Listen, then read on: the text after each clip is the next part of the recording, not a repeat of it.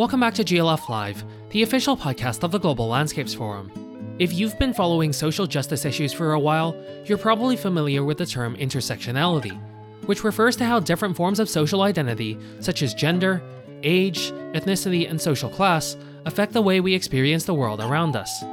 But what does that have to do with climate and the environment, I hear you ask?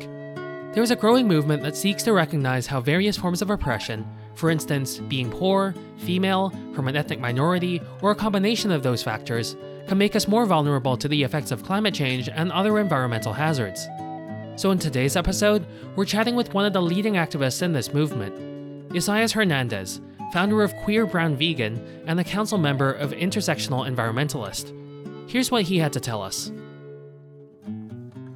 Welcome everyone, and I'm happy to have you all here. My name is Irini, and on behalf of the Youth in Landscapes initiative, I welcome you to our second GLF Live.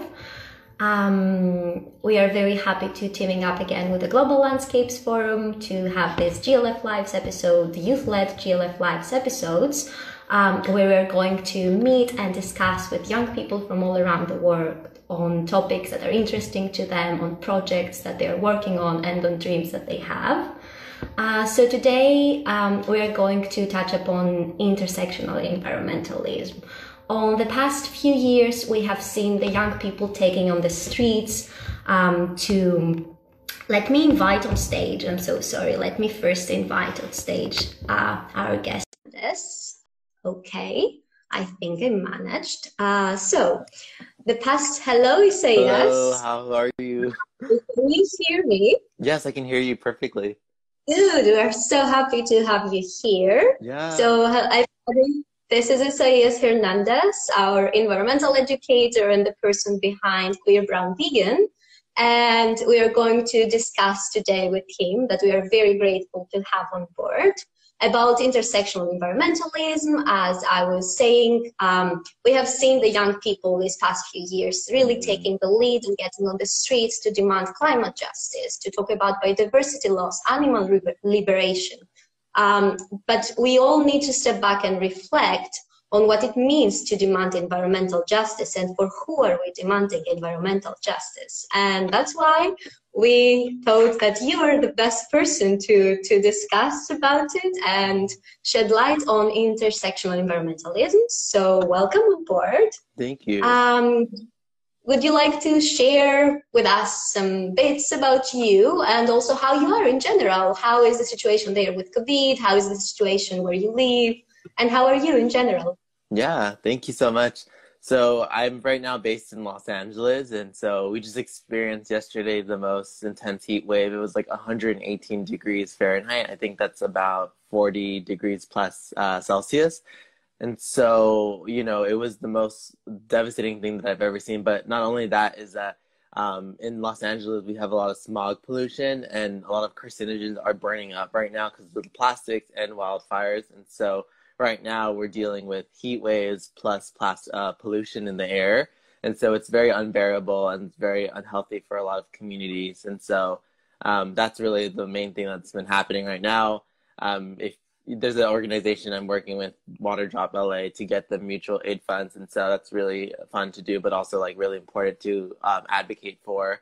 Other than that, I guess my passion for environmentalism is that I grew up in a community that was affected by environmental injustices. And so for me growing up, I always had these questions of like, why is this happening? What is this? What does this mean? And so I never really understood how climate change really interconnected to my own community. It was often seen as a bit siloed thing of like, oh, this exists somewhere else in the world, but not with us. And so that's what really stemmed my curiosity to become an environmental educator, because I always thought that, one, I never had any environmental educators that looked like me. Two, someone that's queer, like I never really understood like how my identity plays a role in the environmental movement. And three is like how I'm able to really navigate myself in this movement, but also be a supporter for others around me, not just a leader in that sense. And so as an educator myself, I really believe that knowledge should never be privatized. It should be obviously public access for people. And so one of the reasons why Queer Bound Vegan focuses more on just environmental topics is that it wants to highlight the introductions of these topics to people, to give them that facets of interest if they are intrigued by like whatever sector of environmentalism, instead of just thinking it's solely focused on conservation. Wow, that's very inspiring. I really, really like what you said about knowledge, that it needs to be shared, because this is exactly what we also believe in GLF as a knowledge-led platform, that knowledge should be a commons, it should belong to everyone, and you should all have access to that. So I'm a very big fan of your work, of the way you present your the words that sound like maybe weird or hard on the first sight, but then you explain them really nicely on your Instagram account, which is called Queer Brown Vegan. Would you like to walk me through that name? You just said that you kind of associate now your identity with environmentalism. What does it mean for you to associate your identity with it? Yeah, I think for most modern environmentalists studying in the West, learning about queer ecology or queer ecological practices is often not talked about. In the major I took for environmental science at school, it was never even mentioned. It was only until I actually took a class outside, or like a friend had told me about queer ecology, then I realized why this wasn't being incorporated. And so then I realized how Western environmentalism has erased a lot of queer voices from this movement, most especially BIPOC individuals that are ancestral indigenous folks in their respective regions. And so part of that to me is erasure, cultural erasure, and also the memory loss of what is not there. And so when we fail to include those types of voices, we're failing to also incorporate earthly practices that are obviously from queer perspectives. And so I myself as a queer individual want to make sure that I not only recognize these terms, but also delve deeper in my environmental ethics and values of who exactly were these leaders and what they stood for and what certain locations meant to them. Because I think most often not in conservation movements, we think about wildlife parks and how they're pristine to these white men.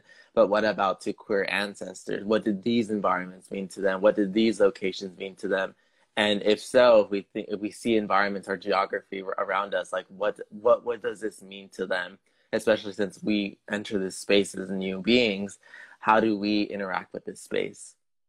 Okay, this is really, really inspiring to listen to, and especially for me, for example, as a white person, these are things that sometimes not only I'm not being taught, but I also struggle to identify with. And that's why it's so important to have like people of color in this space, to have indigenous people in this space, to kind of unlearn and relearn the things we think we know about environmentalism. I would like to now talk a little bit more about your identity as an educator, your identity as an environmental educator. As I said, I find it really fascinating how you decided to say, okay, there is a space that nobody talks about those things, and I'm going to occupy Instagram with these little colorful blogs. And people, maybe they're gonna associate with it, they may be gonna get inspired by it. So what was your incentive behind it? And was it something that came out of just your mind, or were you taught about this as an educational tool? Are there other educational tools out there? And what would you like to do in the future as an environmental educator? Yeah, no, definitely. I think in college, I was already out then, but when research spaces or academic spaces, I was more afraid to show who I was to my educators or researchers, mainly because of homophobia being rampant, and also racism in those universities is real. And so part of that was thinking, okay, maybe I'll be discriminated by race, but I don't want, maybe to be discouraged or even be out of this research position that I want to do because of my identity. And so I realized after I graduated college that why I was hiding my identity within those spaces. And so then I realized how it upholds white supremacy in the sense of like, you're not normal, your identity should not be included in this work. And so I myself then realized this is not who I wanted to be, and I wanted to be very authentic and vulnerable of who I was. And so eventually I realized as I got older that this that who I wanted to be to really showcase my true identity, so others don't need to feel ashamed of their identities and however way that they are. And so that kind of stemmed my work. And so when I designed Queer Brown Vegan, it wasn't because the color coding thing wasn't because of the LGBTQ flag. I think a lot of people think that, but no, it's not actually. So I started color coding in elementary school because I struggled a lot in academics. It was really hard on me, and so I'm a visual learner, and so for me to learn, I need to see something that's visually aesthetically pleasing for me. If not, I don't understand what I'm reading or what I'm writing about. And so for me, I thought, okay, in college, I color coded everything. I was able to pass my classes through that way. I'm going to translate the work I do into my work now in social media and see how that does for me, because at the same time, I wanted to learn more about these topics, not just traditionally on academics. And so when I strayed away from academics on that side and more on social media, I learned so much more from people who traditionally don't come from academia, and they don't need academia for their environmental education. And so part of that really helped me, because now people were very happy to learn about these topics instead of being confused or like, what do I do? And so in most traditional class settings, a lot of people are afraid to ask questions in lectures. I was afraid to ask questions. And so I opened my community for that reason, to ask questions and not to feel embarrassed, because at the end of the day, I'm not smart. I'm still learning every day. And so I tell people this is more of a circle of learning, not me being the teacher and me telling you what you should do. That's also very inspiring. I'm literally in awe with the things that you're saying, because the way you speak about what you built, like as a community that you're co-learning, this is amazing. What is the feedback you get from your community? What is a thing that you learned from your community recently and you're very inspired by? Yeah, I think what I've learned a lot with my community is that everyone's interested to a variety of topics, and not necessarily saying that one person needs to be, some people, different sectors of people follow me, from like zero waste, veganism, sustainable fashion, ecology. There's so much different multitudes of individuals that I've met, and seeing their perspectives, or what you would say their expertise or love for that passion of that subject, has reflected in the way that they interact with me. So me being an environmental scientist, learning more of a holistic view of environmental science, I'm not necessarily good at certain sectors or really good at anything. I would say I'm more versatile in the way that I want to learn. And so part of the pros about being versatile is that you love learning about everything of those aspects. And so when I communicate with them, they communicate with me. It's authentic relationships that we build. And so I'm more in the sense of like wanting to learn more about them than them wanting to learn about myself. And so that's how I think we develop relationships in my community, because we believe in open collaboration, but also DMs are always open for me. I've never shunned anyone away, or if they have questions, I'm like, let's talk a bit. And so I think that's what I think brings people more into the community, is that they want to learn more, but also I don't know all the answers. And so that's something that I tell people, that I don't know everything. That's very powerful to admit, and that's also very nice, because nobody holds all the answers, and that's why we need communities to learn from each other. And speaking about the community, I know that you're also a member of the Council of Intersectional Environmentalists, which is like a new platform. It's something that is just buzzing right now, and we would love to know more about. Would you share with us how this platform came to be, what it means, and what are the people working for it doing right now? Yeah, so Leah Thomas created intersectional environmentalism that looked into advocating for the people on the planet. So most traditionally in the West, the way we learn about environmentalism or environmental movements are stemmed in conservation, in which they siloed nature and humans. And so not necessarily saying conservation is only a bad thing, but when we forget to include marginalized voices of people who have been affected by environmental injustices, we are creating a disservice to all these communities that have practiced environmentalism for decades. And so when we're erasing that type of knowledge, this is why it's reflective of why we're in the climate crisis today. And so Leah created this amazing platform, i.e. with Deandra, Phil, and Sabs, which are all co-founders, of creating this platform in which they're able to create community, but also work with corporations or brands, I would say, or organizations to build accountability programs to see them continue building, because at the end of the day, unfortunately, we can't always assume like we know, to shut down a corporation will end everything in certain senses for change. And so you need to do it in a slow change in which it transforms itself. And so that's what they're working on.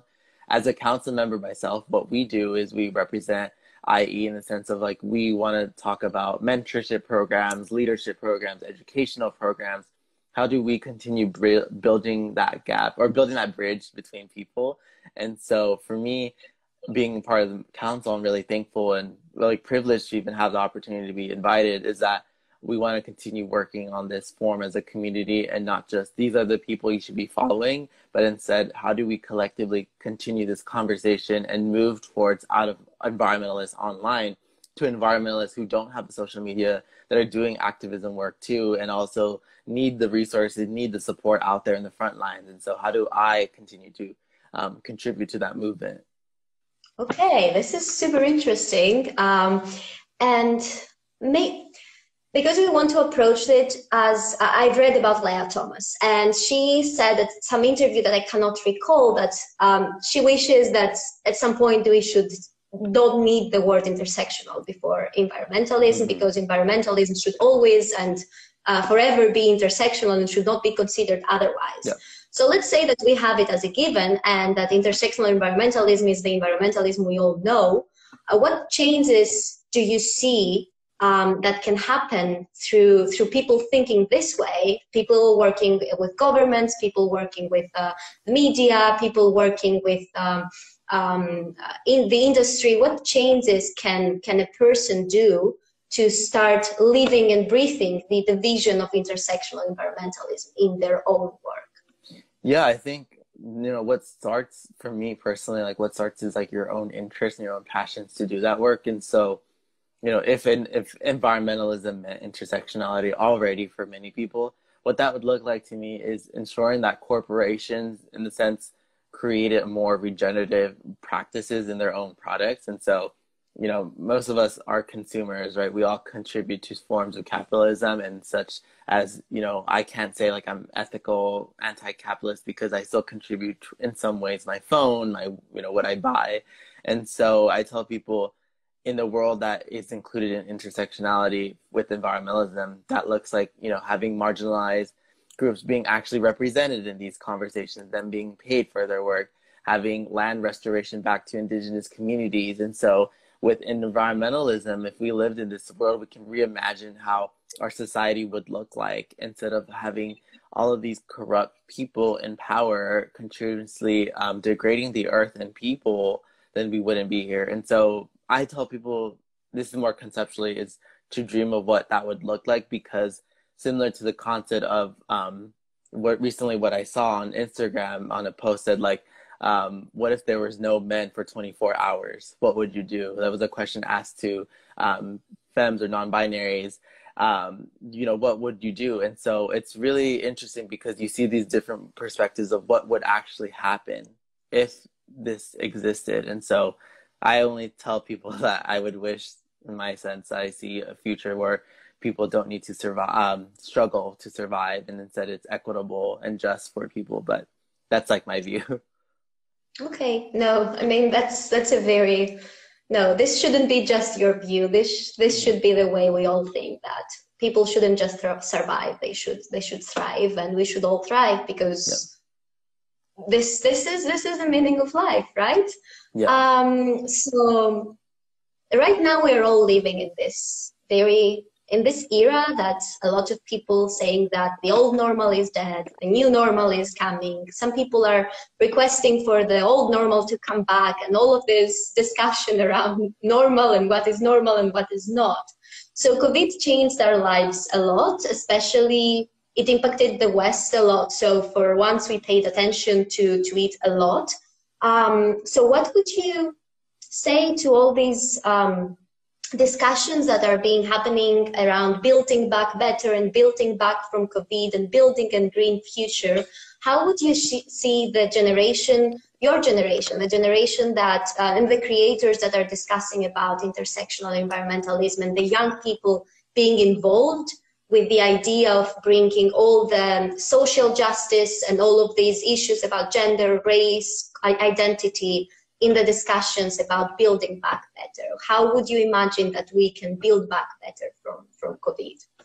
Yeah.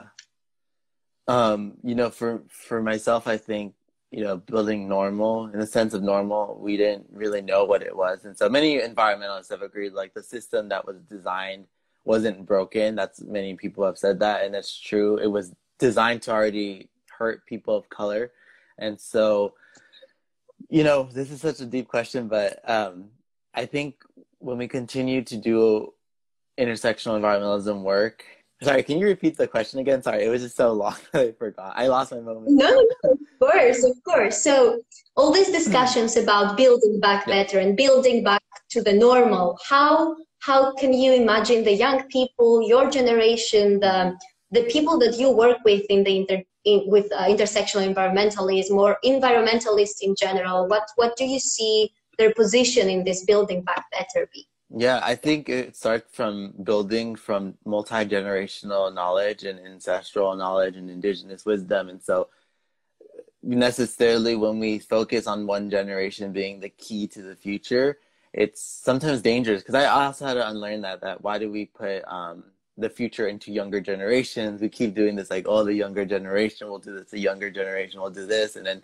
they get older and then they're like, the younger generation will do that. And so we need a coalition of groups that have been doing this work and intergenerational work that we can continue relying on through a circular dialogue, circular lifestyle, instead of having us to be, okay, I'm trying to do this, but I don't know if I can do this as I get older, so pass it down to this person and be like, good luck, I'm out. But instead, we continue these conversations to do that. And so for me, being an educator, I don't identify myself as an activist, but I tell people that if we're able to protect frontline activists that are doing the type of work, we can continue moving this building momentum, because we need all different types of environmentalists. We need activists, we need educators, we need influencers, we need other advocates, all of these other folks. But it's also important that we never decenter activists or people who have been doing this work for decades out of erasure. And so part of me being an educator is saying myself is, how can I empower myself and others around me with tools that would give them the ability to choose what they would want to do and move forward in the movements? And so as we continue to build from this post-COVID world, I have seen an increase of people realizing that this essentially world that we live in was never normal. And so they're kind of in shock right now of how to process these things. And it's a privilege to even be able to pause and be like, wow, my life is actually real. Like, this is actually something real. And so when you move past from that point of shock or terror, then you need to decide yourself, like, what type of life you want to live, because at the end of the day, you need to come into terms that the life you lived before is never going to come back again. And so many people, I think, attach themselves to this non-realistic lifestyle that was never sustainable. And so now they're more interested in learning about these social justices that they're being exposed to so much that then they're becoming more shocked. And so I think tell people to do one thing at a time instead of learning everything, because then you're not going to be able to process these emotions. You're going to shut down. You're going to tell yourself you can't do this. And so I tell people, take it one step at a time, but also realize that people have been doing this work for decades and they didn't really have time to think or to pause and think, what do I do? Is more like, I have to do it now. Okay. Yeah, I think this one step at a time is really important. The past few months have been overwhelming, but as you said, it's kind of a privilege to say that the past few months have been overwhelming, because for some people, this overwhelming situation has been the reality for years. So if there is a person that was never involved in anything, any movement, was never involved in anything about the environmentalism, could even be a climate denier or a denier of the fact that a lot of our environmental injustices are interconnected with a lot of social injustices. How would you approach this person in your life? How would you advise our audience to sit down and maybe talk with the weird uncle that behaves that way, or the friend that still denies climate change, or the friend that still denies social injustices? What what's the discussion, what's the advice you would have for this person to approach this other individual in their life? Yeah, I think anyone, myself too, having to work towards being what you would say an active ally, myself to my own family, is it having these uncomfortable conversations. And so the reason, like my parents are from Mexico, and so growing up in the United States, we have that cultural barrier where they grew up in a different country than me growing up. And so we've challenged them. Me and brother, my sister, we have had these tough conversations with them.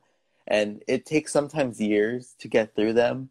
It really does. It doesn't happen in one day. But I think if you continue to persevere through a lens of love, but also criticalness, it would provide them to be like, we didn't scream at my parents being like, you're doing this wrong, but be like, question them, like, why do you think this way? Where does that stem from? Why do you think about this? And so I think many people, good example of this is like, climate refugees, where people are like, I don't want these immigrants. But then, I've seen it within Mexico where people are like, I don't want people from Central America coming to Mexico. But it's like, but then you're criticizing the United States for saying they don't want Mexicans, but then you're doing the same thing. So, for me as a humanitarian, I'm like, I believe no one should ever be deemed as this person who is undocumented, and any being should have the right to live anywhere safe that is provided by them and not be affected by these forces that have disrupted their own countries. And so start having these conversations with love, in a sense, to see how that works. I would never tell someone to go talk to someone violently, or if you think they're going to go violent on you, don't do it, because I wouldn't want to risk someone's life over having a conversation. But maybe start introducing things slowly about like, oh, like, did you read this article? Or like, oh, what do you think about this? The more and more you have these conversations, the more and more it'll be registered in their head that you're passionate about this issue, that they're going to continue asking these types of questions. And so maybe finding people who are related to these types of anti-ideologies or anti-racist, like anti-immigration ideologies or whatever you think, that used to believe in this and then change. And I think that showing them people who have experienced this type of like negligence of like climate deniers and now they believe it, there's a really great way. And then also I forgot the organization's name, but climate change and religion. I know a lot of religions some of them now are talking about climate change. And so if you're able to angle it through a certain perspective of your life, of what they believe in, it's more likely that they're willing to change. But it takes time, but it's up to them of how you want to do it. And so I think for me, for us, it was just constantly tagging them in different things on social media, liking them pages on their account without letting them know, to get them exposed to injustices.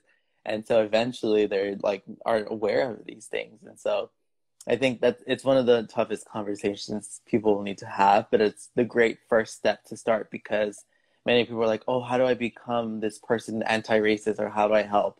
It's like, go start with your family first, because most often not, our families in some ways have problematic behaviors. And unfortunately, it is true. Yeah, no, that's very fair. I think what you said about that this cannot happen overnight, because also, at least to speak from my experience, I'm not the person I am today overnight. I went through different steps, I went through different ideas, and I gradually accepted in my environmentalism the fact that for whom am I going to save the environment if it's not for humans and if it's not for the people on this planet? And that's lovely to hear. So I have two more questions for you. The first one lies within, we're having an upcoming event. It's GLF Biodiversity that is coming up this October. And when we were brainstorming on what we were going to focus on, we decided that we can't miss on the momentum of combining biodiversity and health, and show to people that when we are talking about restoring the planet and restoring our ecosystems, it basically means that we are doing it to restore and reclaim our health and our right to live, and the right of every person on this planet to self-determination about food, about health, about housing, about all of their choices. So you're a vegan, as your title says and as your Instagram says, which for a lot of people is a very sustainable diet. Other people say that it's not something everybody can do. Other people dispute it and say veganism is just a privilege.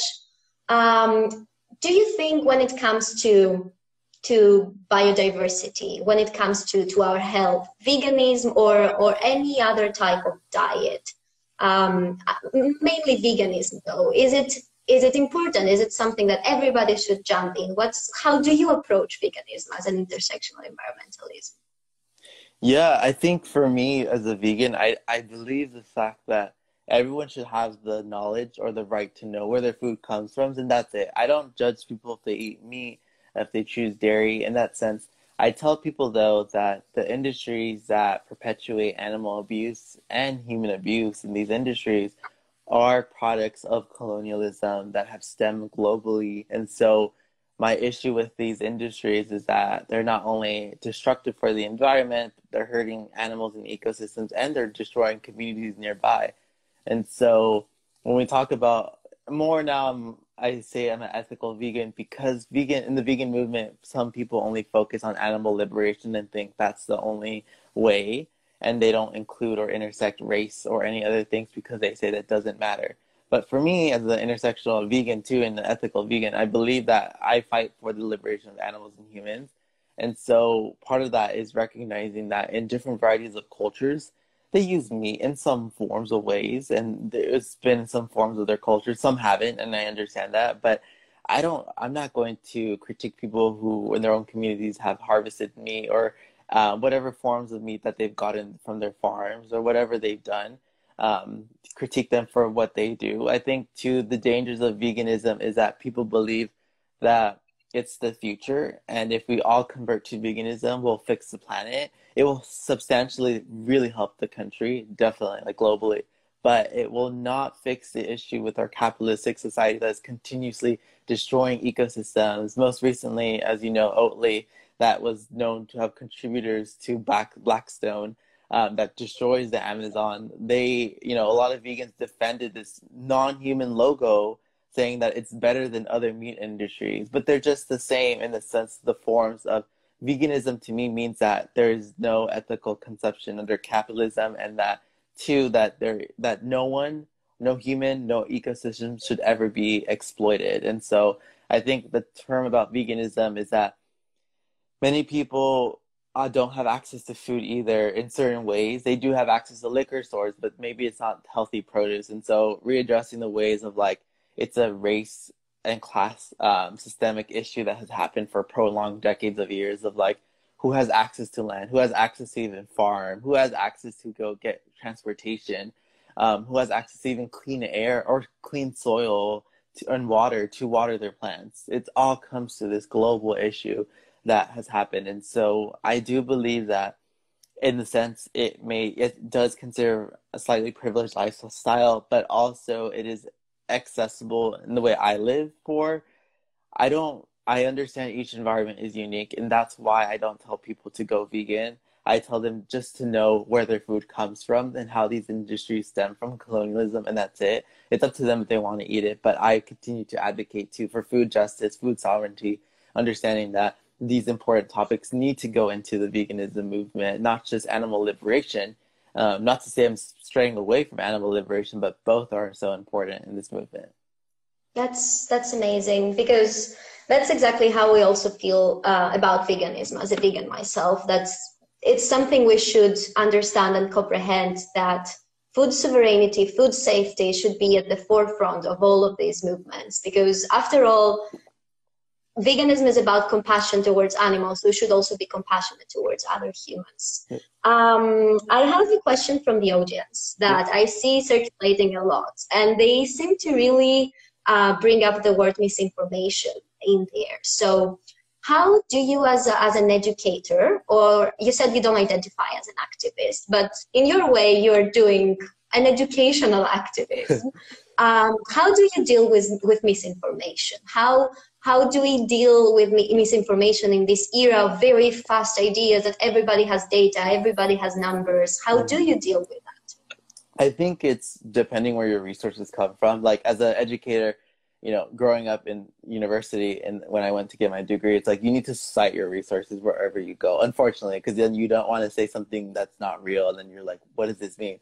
And so for me, where I usually get some of my resources is news articles, but also I have access to university proxy servers to get those research articles and dissect them for more accurate information, because news articles, of course, are really great sources and more accessible than research papers, and they cost money for research papers. And so with research papers, you get that exact data that you maybe need. But I think when dealing with climate misinformation, it's important to know where the source comes from and who's saying it, because there's organizations like the Heartland Institute here in the United States that hired the Greta, Naomi, I think, the 17-year-old that denounced Greta, saying that she's fake, and that climate realism, in the sense, is it's normal for the degrees to be increasing in the planet. And so I think the most important thing to know is that people who even come from academia, the Heartland Institute hires professors from Ivy Leagues to be climate realists. These are scientists, actual scientists, who have done science work in the field that say this is not true and it's normal. And so when you look at this information, you not only need to incorporate science, statistical data, but historical events, because with historical events, we're erasing so much part of environmental destruction that happens that we don't necessarily know what the outcomes are. And so when I have to debate these researchers or people who actually come from these STEM backgrounds, it's difficult because they don't use more of logic than emotion and historical events to justify their actions. As researchers, I understand that point, but it's also dangerous because we're further dividing the movement in that sense. And many people who donate to these organizations are also corporations that are big in tech, that believe in climate change, but yet fund these corporations for some weird reason. And so I think for me, it's like debunking them and questioning their work, because they've questioned my work, and so I question them too. And so because I have the privilege to come from academia, I can use that against them too and critique them too, but it's very also draining. So I tell people to deal with that. And then there's the other one with the climate change deniers, where people are like, don't want to believe it. And so that takes time with family, and until I think they experience it in front of their eyes, and then they realize that it's actually true. So I think it's very sad, but it's something that there's two parties in this. One is from researchers, the other one is from people who just don't want to do the work to learn about it.